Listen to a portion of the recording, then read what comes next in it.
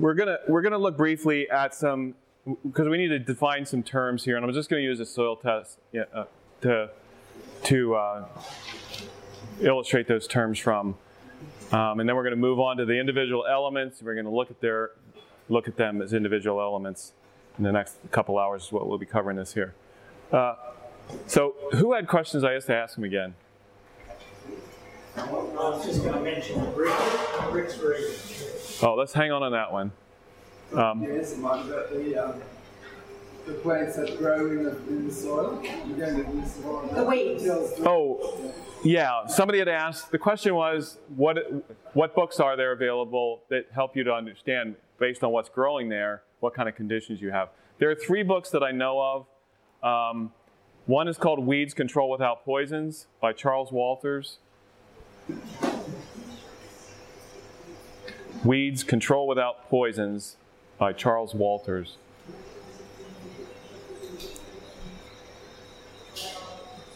And then there is, trying to remember to get these titles, so I don't want to mix them up. Weeds and What They Tell by J.L. McCammon.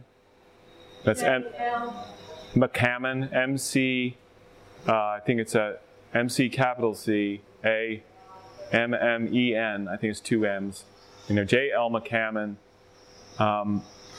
And then there's one,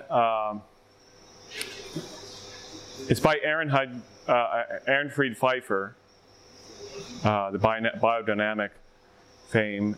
It's the most esoteric of it, and so I don't lean on that one too heavily. But I'm trying to, it's called Weeds. I can never remember the title of that, but if you look up a book on weeds, it's by him. It starts with weeds. Like I said, I don't use that book a lot because there's a lot of esoteric stuff in it, and I get most of the value out of the other 2 books. Weeds, Guardians of the Soil. Guardians of the Soil. All right, just came back to me. Was there an Adventist man that went around teaching that some years back? The question was there an Adventist man who went around teaching about these things? I don't know. I don't, offhand. It could have been. I don't know to identify who it was, but it could have been. What was didn't you have a question you were asking before? Yeah, my question was, how often should you test your soil, and how far apart should your test be? Like, you have a farm with a lot of acres, do you test every garden you're going to plant it in? Okay, so we might as well go ahead and answer this question now. The question is, how often, if you're going to test your soil, how often should you do it? And how should you determine how many soil tests to take, and those type of things? The way that I do it is that I recommend people at least, it takes 3 to 5 years to really get a good handle on what's going on and to really start moving things where you want them to be. Depending on the condition, sometimes it can take longer than that and the resources available, and sometimes it can take less than that. But my experience has been that it usually takes at least 2 to 3 years before you really begin to have an understanding of what's going on with your soil. The reason for that is some clays actually trap mineral nutrients between them. It causes them to collapse, and we're going to look at that in just a minute here. And when you actually open that soil back up, it releases that, and things get worse before they get better. And you can almost predict that if you know where the soil, what location a person is working with. If they're young expandable clays and the parent material is a granite crust, or there's certain other ones, you can almost predict that they're going to have high magnesium levels trapped in between the clays. And when you open it up, it's going to release it, and the number will go up before it goes down. So that's one of them. Sometimes it takes a couple, 3 years because the environmental influences are a little bit different, and so you might take your soil tests from a little bit different areas. They're in the same overall area, and so you can have a little bit of variability as the result of that. So over a couple, 3 years, you kind of nail down what it really is. There's a few other variables, but so I encourage people to take a test annually for at least 3 to 5 years. Once you get the circumstances may not warrant it going that long, and usually I tell growers, okay, well, you don't really need to test this every year. We can kind of tell what you're going to need to do for a couple of years, and I don't try to take money from people. I try to, because I have people that say, well, I should do this and do that and everything. I said, no, you don't need to do that. I said, after they give me the criteria, I said, 1 test will work. You don't need 10 of them. But another factor that comes into play is how intensively you're growing. You know, if you're really growing intensively and you're growing high-value things, I grow intensively and I grow high-value things. I have a pretty good handle on what's going on, except in this one place now. So I only do every year. But if I have a high-demand crop on a low CEC soil, I'm testing every 6 months. And I'm doing leaf analysis on top of that because I need to make sure that everything's made available to that crop that you need to. So it varies. But I encourage people for the first couple, 3 years to take a test every year. And then there's usually criteria to how many different ones you need to take. And that has to do with topography and soil color. And because that usually, there's indications, was somebody fertilizing it before in this area or not? There's some, I usually, if I'm working with somebody with consulting, I have an instruction sheet that I give them.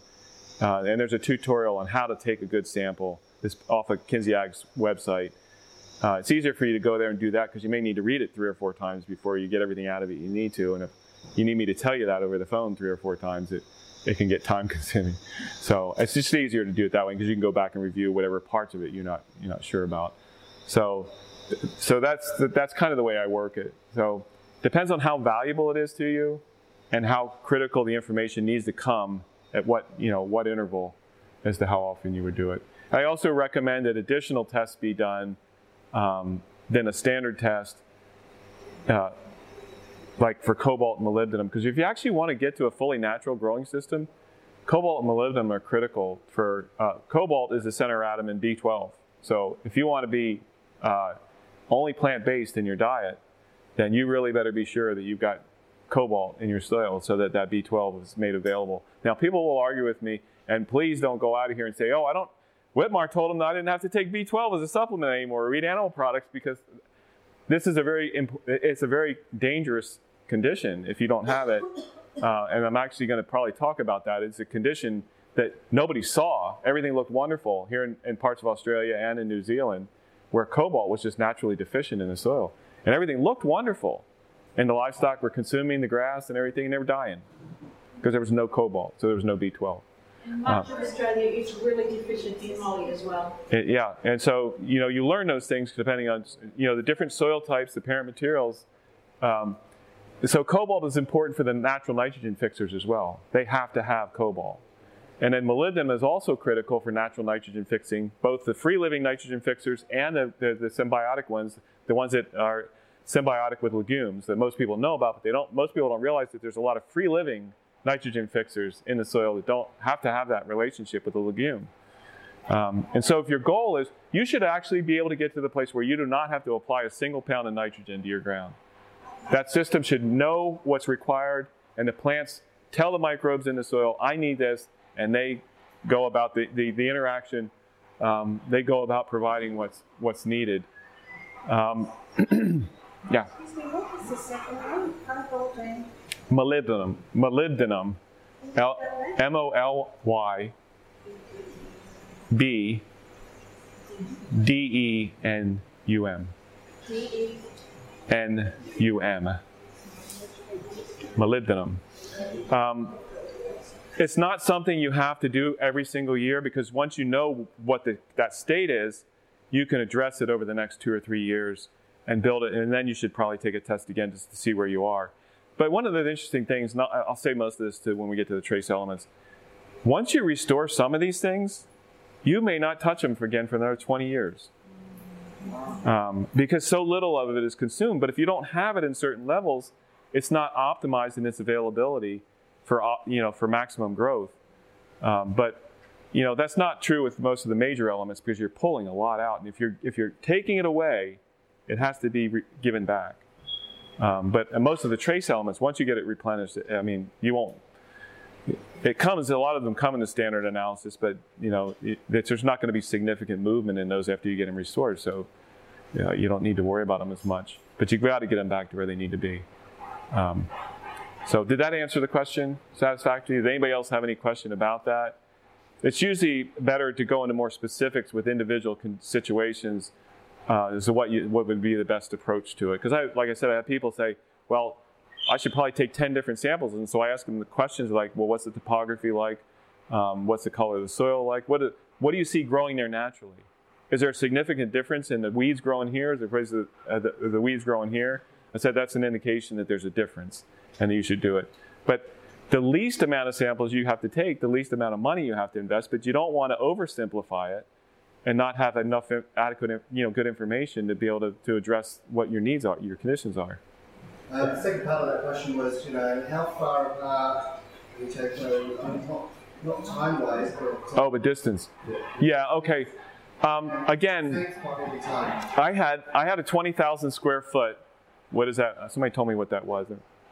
I don't in square meters, but it was anyway. It's a big greenhouse, but it was a half acre, so I don't have that. But I took 10 tests, 10 different samples out of that because I was growing, really intensively in there, and I was moving stuff around. And so I needed to know, where everything was. But you can go all the way up to, if you got 100 acres, you can go all the way up to as much as, 10 to 20 acres and take one sample from that if it's consistent. So that varies too. It's dependent on the conditions what you're trying to achieve. So the least amount of samples you have to take to get the best information is the way I usually approach it. And for continuity, do you test the same area each time, or do you just randomly take it? It's always best. That's why I said sometimes it takes 2 or 3 years to really get a good picture of what it actually is, because there is variability in a field.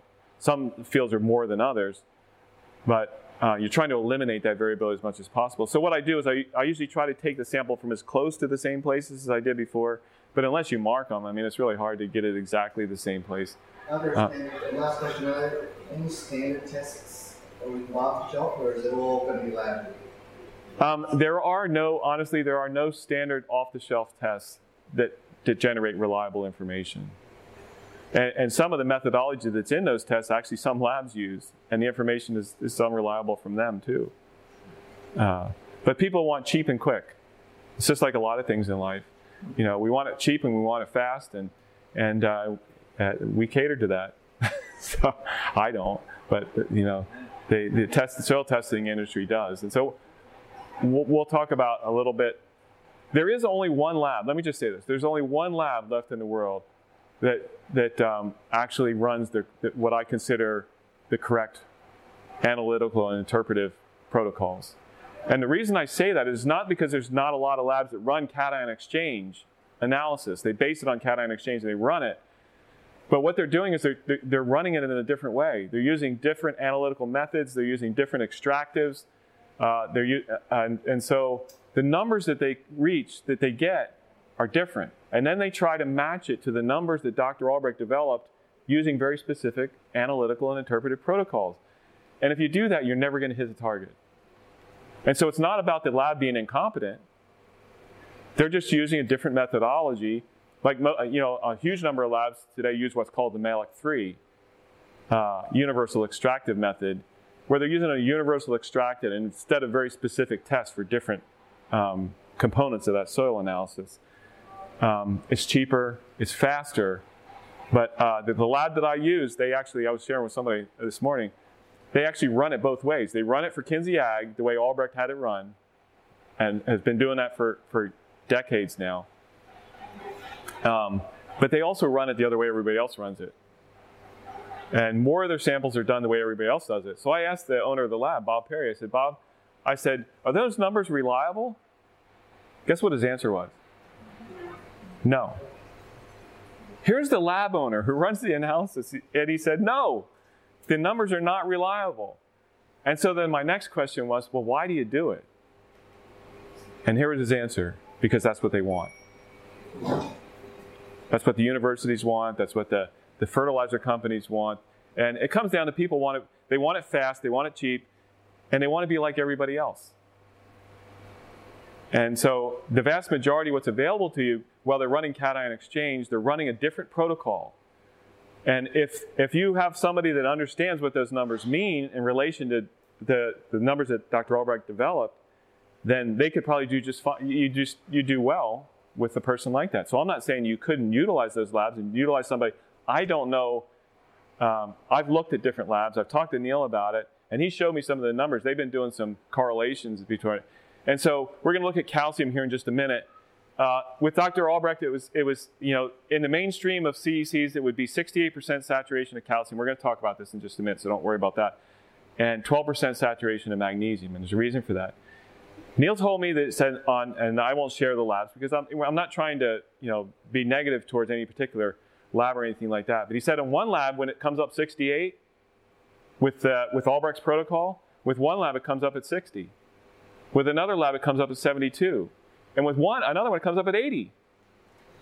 It wasn't incompetence in the way that the analytical methods were applied. It's that the numbers that come out from that analytical process are different. And I'd really lose you if I started going into why that happens. But there's reasons why that happens. And so let's say that you're using a lab and their 68, which is ideal, comes up at 80. And you try to hit 68. You do your recommendation, or you determine what you're going to need to apply based on, I'm at 80, I need to get to 68. What happens when you wind up at 68? You're deficient. Let's look at it the other way. What if you need 68 and the lab says it's 60, and you try to use the numbers from Dr. Albrecht's work, and you try to get to 68? Well, now you're excessive. Do you understand what I'm saying about this? So it's not a matter of competence of a lab. It's a matter of they're using different analytical protocols, and they're trying to match it to a set of numbers that were established under totally different protocols, and it just creates confusion and a lot of the negative input that people give towards the Albrecht approach, the cation exchange model, is based on this, because people do that and they say, "Oh, it didn't work. I had just as many problems I had before." Well, because they were using the wrong. They were trying to match apples with oranges, and it doesn't work. There's a bit of hope here, because all this hinges down to the measures, right? To getting those figures right and all the rest of it. So we need to know what are those percentages for each of those. We're going to really talk about it. Right? And then we need to know how we're going to achieve that credibly. And is there a lab in Australia that does it? Okay. Yeah. We're going to talk about those two things. And the question was, is there a lab in Australia? There was a lab in Australia. I don't know if anybody's familiar with SWEPS. It was actually started by Perry Labs out of the US because Kinsiag does so much work in the Southern Hemisphere, particularly in Australia and New Zealand, that they were hoping to have a lab out here so they didn't have to take so much time to send it all the way to the States. More time is consumed in getting the soil samples shipped to the US and having the analysis done and gotten back to you than it takes to just do the analysis. So if there was a lab closer, but unfortunately, they just chose to go a different way. And so now they're running stuff that's not consistent with. What's the name of the lab? It's SWEPES. SWEPE. There's no H. It's just SWEPES. What's the name of the one in the States? Well, Perry Labs is the one that I use, but it has to go through Kinsiag, because all the other samples they do for like everybody else does them, because that's what they want. Kinsiag services. Kinsiag.com is the site, and you can go through them. I can also help you do this. Now, I'm not advertising for myself here. I don't care what you do. The differences would be, it's going to take about 3 to 4 weeks in turnaround time from the time they receive the sample for Kinsiag to get the information back to you, because they work all over the world. They work in 85 countries. They work on every continent in the world, and they work in all 50 states in the U.S. And they're busy. Like right now, you're going into summer, and so they're really busy working with growers down here in the Southern Hemisphere, in South America, and in Australia, New Zealand, and Southern Africa. They're working with all of those growers now in their spring and their fall, and then they're going to have to jump around and start working with the Northern Hemisphere. And so it takes them about 3 to 4 weeks to get a response back to you.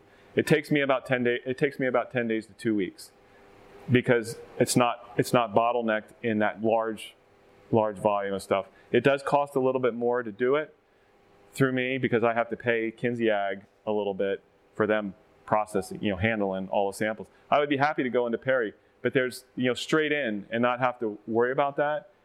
But there's kind of a guarding of the process that's going on, and my only way to get it done is that way.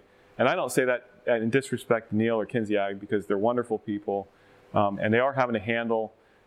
What they're trying to do is they're trying to protect the process because it's been compromised everywhere else. And this is the last bastion of, what would be ideal is if we as Adventists had our own, whole, vertically integrated structure.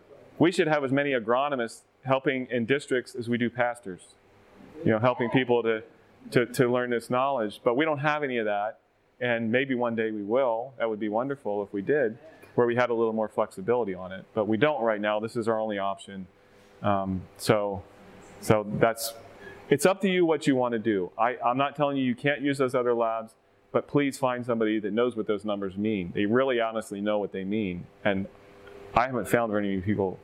They try to match it to the other, and then they just give it up. They say, and you get all kinds of arguments like, well, it really is not that big of a deal, and it's really not that important. You start hearing all this stuff is when it doesn't work the way it's supposed to work and everything. Well, then now it doesn't matter. It's not important, but it is still important. It's How do you spell that? Kinseyak.com? KINSEY and then AG. So kinseyak.com. You can get to their website. It's not very user friendly. So SEY, yeah, KINSEY AG.com. It's not. They need to get a different guy to develop their website. It's not very user friendly. But who do we need to talk to get through to Kinsey? Well, you can go through their website, and they can send you information. If you want to call them, they have a phone number on there. So. I thought you said, unless you go through such and such, you're going to get the wrong. Well, you need to go through Kinsey Ag. If you want the right Albrecht modeling, soil analysis done, you've got to go through them. I mean, there are a couple of consultants here in Australia, and I can't remember the other guy's name, but Peter Norwood is one of them, who's very good at what he does. And he works with Kinsey Ag, and so you could talk to him. And I was just saying that I can do it as well. It's all a matter of your priority. It turns it around faster. It costs a little bit more. You usually get more back and forth with me because they just don't have the time to spend on the phone with you. I try to help people understand what's going on as much as I can. So that's another option. So it's up to you. If you've got the time to wait, it costs a little bit less. You get just as good of a recommendation from them as you would from me. So it doesn't really matter to me. It's just a matter of making sure you're getting good information. You want good information, however you choose to do it. So, okay, did that answer the questions now? We got a timekeeper going too? 25 minutes to the Okay, so we need to move along here. So what I need to do, I just put this soil this is a soil recommendation for the Dysingers farm. I think it's their high tunnel. You see I put the little question mark there because he neglected to tell me which one it was, but I think H4 is one of their high tunnels on it. So I just wanted to use this to go through some of the terms that you need to understand. We've talked about cation exchange capacity. On here you see total exchange capacity. The reason for that is because this is another problem with the other labs. If you do not run all the cations in the process of calculating exchange capacity, the number will not be right, and everything else you calculate from it won't be right. So some labs will leave out. So in order to define that, you have to measure the major cations: calcium, magnesium, potassium, and sodium. Some labs will not measure sodium. They won't bother. The number doesn't come out the same. And then you also have to include what's called other bases. It's really not other bases, it's a misnomer. It should be other cations because some of them are acid forming, particularly aluminum is an acid forming cation. It's not a base. But they've used the term other bases here, you see? So you'll see on this where these are measured in what's called base saturation. I'll get to that in just a second. But you have to measure all four of these. You have to know what this number is here, and you have to know what the exchangeable hydrogen is. And there are formulas that are worked out to know how to figure out what those are based on the pH, and then that starts them rolling, and how to figure out what the exchange capacity is. But what this means by total exchange capacity is everything that affects the exchange capacity was utilized in calculating that number. Whereas a lot of other labs, they won't use this variable here. They won't include that. They won't include sodium. And this number just winds up being different. So that's the only reason it says total exchange capacity there rather than just cation exchange capacity. It's measuring the entirety of the cations that affect the exchange capacity. So your number that you get is accurate. So on this one, particular one here, it says 9.57. What that means, basically the way I illustrate this, and usually if I'm traveling, I bring the buckets with me, but I bring different size buckets. It's about just to look at it as buckets. How big of a bucket does that soil have? How much fertility can that soil hold? That's really what you're measuring. You're measuring it in charges, but it's really, if you just like, is it a 1 gallon bucket? Is it a 5 gallon bucket? What would happen, and why it's important is, what would happen if you had a 5 gallon bucket, your soil, the CEC was a 5 gallon bucket, and you only applied 1 gallon worth of fertility? You think you would get everything out of that soil that you should be getting out of it? No, everything would actually be really deficient, and things wouldn't grow very well. And if you had, let's say you had a 2 gallon bucket, I guess you should be saying liters here.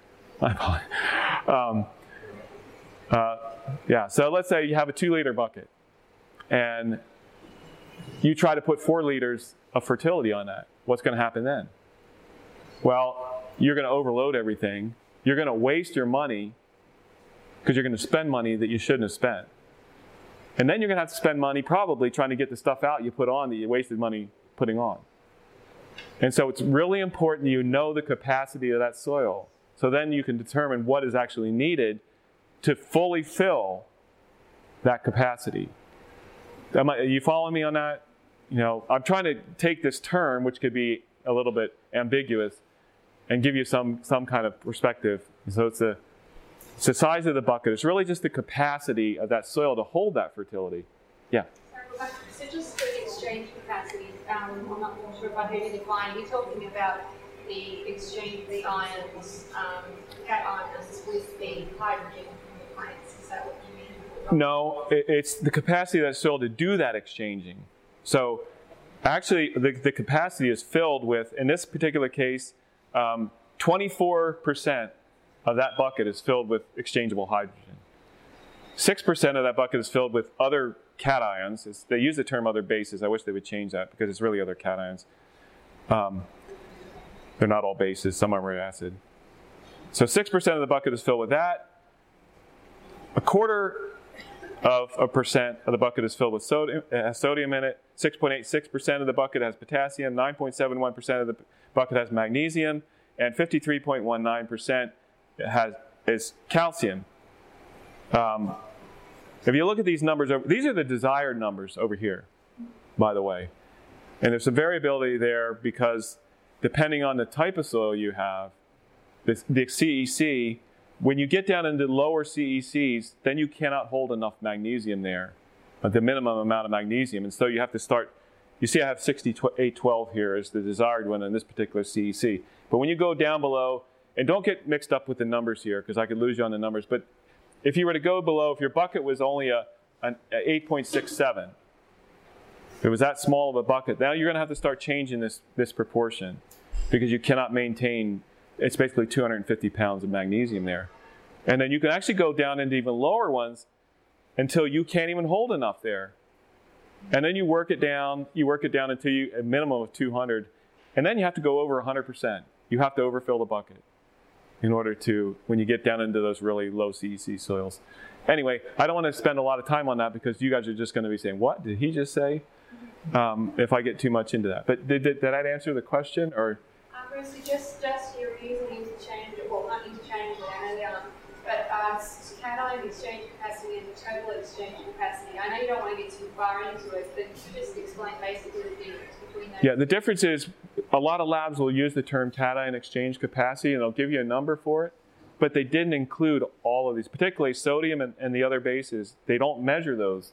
And so the number they give you is not going to be the total exchange capacity. It's going to be different. CEC is just basically. Yeah, it's just. The big ones, minus the sodium. Yeah, I mean, this is CEC, but it's the total CEC. It's just to emphasize the fact that everything is actually measured. Yeah, it's just the emphasis you have it in there for. It is the cation exchange capacity. but it's the total cation. They had to do this. We had to do this because other labs were just dropped and stopped doing these. And people were getting the idea that that was the total exchange capacity, and it wasn't. And this, again, was causing people to be thrown off. And when they were determining how much material they should apply to try to get to a complete and balanced state, it was inaccurate. And it wasn't working. And they were saying, oh, well, the Albrecht model doesn't work, because there's a lot of pitfalls and a lot of things you have to be mindful of. So I'm just trying to communicate here that that's why that's there, is in order to tell you, yes, this is the total exchange capacity of that soil. Okay, now this is not measuring, the capacity of the organic matter, its ability to hold positively charged anions. It's only looking, because the humus actually has a charge to it as well. And this is one way to build capacity. It doesn't rapidly build because relative to the quantity of clay, there's not that much, but humus actually has 32 times the capacity for charge that clay does. And so the organic matter has much larger capacity to hold cation nutrients. It's just that per volume, it's not that significant. But you can increase it some doing that. Okay, so are we all in the same place here now, more or less? So this here, base saturation, you'll see this base saturation percent. They use the term base again because these are alkaline forming cations largely. They're really not all that, but I don't want to confuse you too much because they're using the wrong terminology here.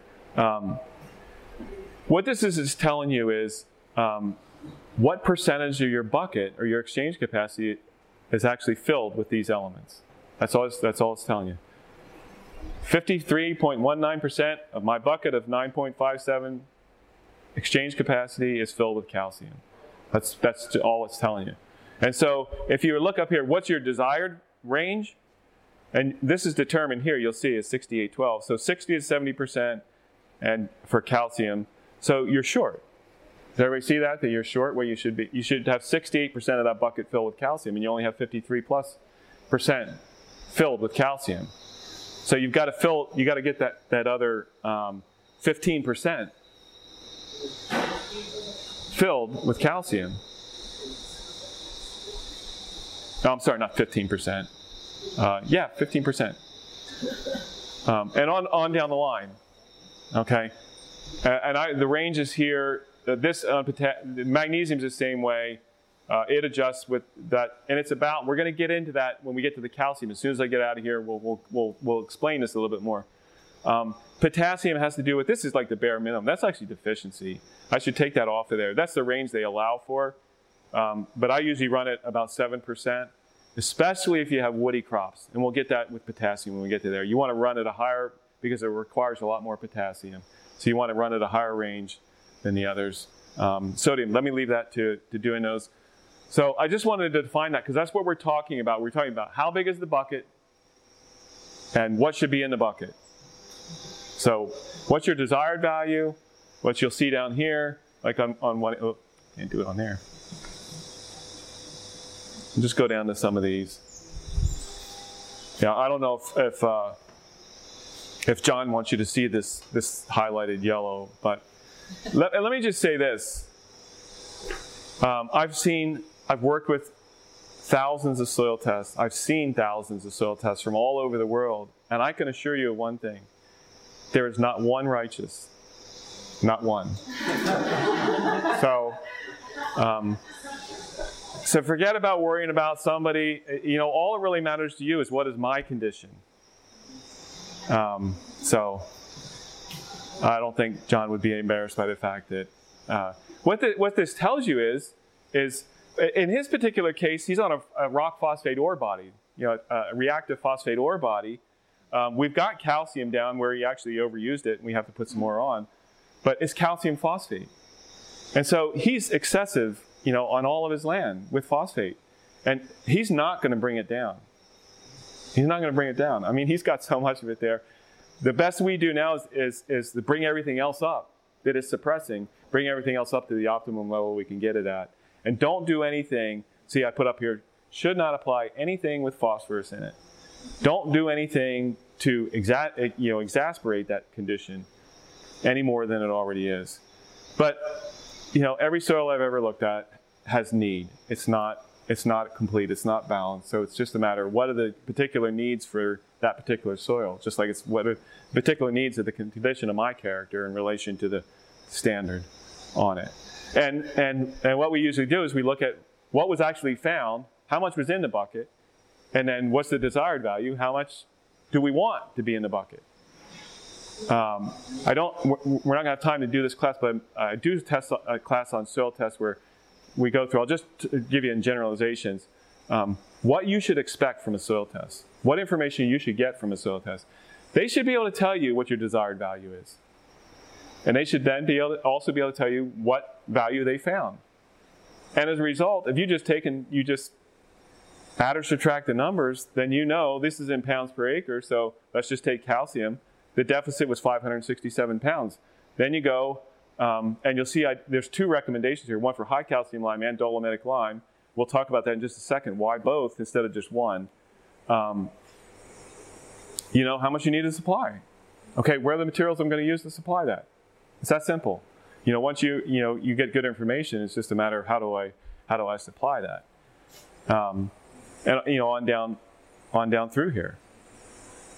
There are interactions that are going on here that you have to know about, and that's why the two different types of lime here. The last thing I want to do about this, and we're going to move to calcium and magnesium here, we're going to start looking at these nutrient elements, is pH. Does everybody know what I'm talking about when I say the term pH? What does it mean? The P stands for percent, and the H is for hydrogen. So all it is a measure of exchangeable hydrogen. The percentage of exchangeable hydrogen is what it's telling you. Oh, I keep doing that up there. In this particular case, the pH is 5.7. What is it not telling you? Can anybody think about what it's not telling you? Okay, if your desired range is 10 to 15%, and you've got 24% exchangeable hydrogen based on this pH, what is it telling? And look at these other numbers here. You're supposed to have 68 here. You're supposed to have 12 here. Not telling you what the idea is. It's just telling you how much exchangeable hydrogen it is. But it's all what it's actually telling you is that you're missing nutritive cations. Something is missing. You got too much exchangeable hydrogen there, so something else is missing. Well, which one is it? I deal with growers all the time, and I tell you this is one of the biggest obstacles to people doing well. People just want to adjust the pH because pH does affect the availability of different nutrients at a certain range. But believe it or not, when you adjust everything to its balanced state, the pH lands right where you want it. You don't have to worry about it. It lands right where you want it because you supplied everything the way it's supposed to be. So forget the pH in respect to that. It does matter if you're short. Let's say you're short iron and you got a high pH and your crop you're growing needs iron. Well, you would be sure and apply some source of iron to address the conditions as they are while you're trying to bring that pH down because you're actually, in that case, you have too many cations. You have too many of them, and you got to get rid of some of them. So, but growers will just put stuff on to adjust the pH, and they don't pick. Is it high calcium lime that they need? Is it dolomitic lime that they need? Do they need just calcium? Do they need potassium and calcium? Magnesium and calcium? It'll determine which lime you apply. And they just put it on to address the pH. And they get themselves in trouble depending on what kind of limestone quarries they have in the area. They wind up getting excessive calcium or excessive magnesium in their system, but their pH looks great, but stuff doesn't grow well because there's more at play here than just the pH on it. Okay, that's probably about as much as I do classes on this where it goes into a lot more detail on this, but it's beyond the scope of this class, and all it'll do is just confuse you if we start adding a lot of math in here to try to calculate out things. The idea is just that the reality, you need to know the capacity of the soil. How big is the bucket? And then what should that bucket be filled with? And what is the bucket filled with? And then you make the adjustments to fill the bucket the way it's supposed to be filled on it. Okay? Are we clear as mud again? Yeah. What does that tell us, the exchange capacity number represent, and is there something to aim for there? Well, this is the question was, what does that number mean? And, what does it represent? The simplest way to say it is that it represents the capacity of the soil. It's a charge capacity of that soil. And I'm trying to avoid the math, because if I start talking about this math, it's just, I'm going to lose the majority of the people in the class. Not because you're incapable of learning it, it's just because until you're familiar with this, it's based on milliequivalents of hydrogen. And, let me just leave it at that. But in essence, just the simplest way to say it is it's based on the charge capacity of that soil.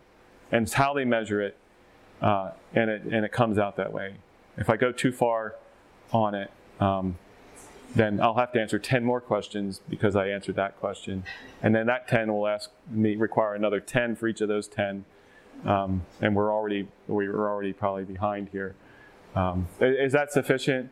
Yeah, you can go ask Ian here. He can tell you all about how they do it, or I can show you. I've got the formulas, the way that they figure it out. They just figured out how to do the math to represent that charge capacity in the soil, or the bucket size of the soil. So is there a good or a bad direction on that number? You can't see. This is like people. You're not going to change this significantly. Now, having said that, I'm changing one of my high tunnel soils significantly, and in general, you won't change that number significantly. You can increase it some. You can actually decrease it by doing damage too, but it doesn't move very, in big movements. When it does move, it's a matter of reconstructing damaged clays and increasing humus levels again back to what they should be. But there's no. This is one of those things that's the kind of soil you have. That's its capacity. And then you look at what ways could I increase that. But you're not going to go from like 9.57 to 15 or something like that. It's the capacity. It's like the parable of the talents. We start with a certain capacity. And there are ways to increase that. But again, it's a lot of technicality. Even a lot of people that understand it at my level don't really understand how that all works. 5 minutes. Okay. Didn't plan on that. Okay, so did we just kind of have a picture of what we're actually talking about here? We're just trying to, understand how, what is it that we're trying to fill? I mean, what capacity is it? And what should it be in there? What should we fill it with? If you don't know that, well, then you're just guessing. Again, you're just throwing stuff at the problem, trying to figure out what the solution is on it. Okay. Let me see if I can see if we can get a little bit of this one done. Okay, so now we're gonna I usually separate these out because there's a lot of detail to it, but I can't do that. You'll see on this it's titled calcium, magnesium, and tillage. So we're going to address that part of it, and then we'll move to the nutritive part of it. Remember the model had airspace. Another term is porosity. That is influenced by what's called the soil texture in one way. In other words, how much sand, silt, and clay you have in that soil. The way to change that is not to haul in dump truck loads of clay or sand or something, because actually what you'll make is cement blocks is usually what the result is of doing that. Trying to change the texture of the soil is not what you want to achieve. What you want to do is change the structure of that soil. In other words, you want to get that ideal model. You want 50% of that volume as pore space, as air, and then half of that filled with water. We'll get to the details on that when we get to the air and the water. How do you do that? What if you have a heavy soil that doesn't have the right pore space in it? What do you do? What if you have a sandy soil, a really sandy soil, and you have too much air in that soil? How do you correct that? You see, I have tillage up here. We need to address tillage, and I don't know if we'll get to that. But we need to address have any of you heard the spirit of prophecy statement about plowing often and plowing deep? You know what we always add to that that's not there? What do we always assume it is? When that says plow often and plow deep, What do you assume it's saying? To hook up the plow, the iron, behind the tractor and plow that ground. But that's not part of what's said there. And we're gonna talk about what are you trying to do with tillage? Let's just put it that way. What are you trying to do? Well, you might be trying to incorporate residues, but a lot of the cases you're trying to get air in the soil.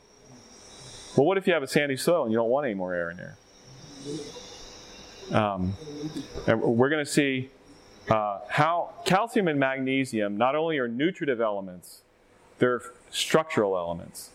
And we're going to look at that in just a minute here. I'm probably out of time, so we'll pick it up from there. But the way the chemodynamics of calcium and magnesium, just the atom itself, interacts with those exchange sites, those charge sites, in different ways. We're going to look at it in a minute here. So your objective is you don't need to go out, hook the plow up, and exercise the tractor and the plow just to say you did it. You have an objective to achieve. You want air in that soil. You want residue breakdown.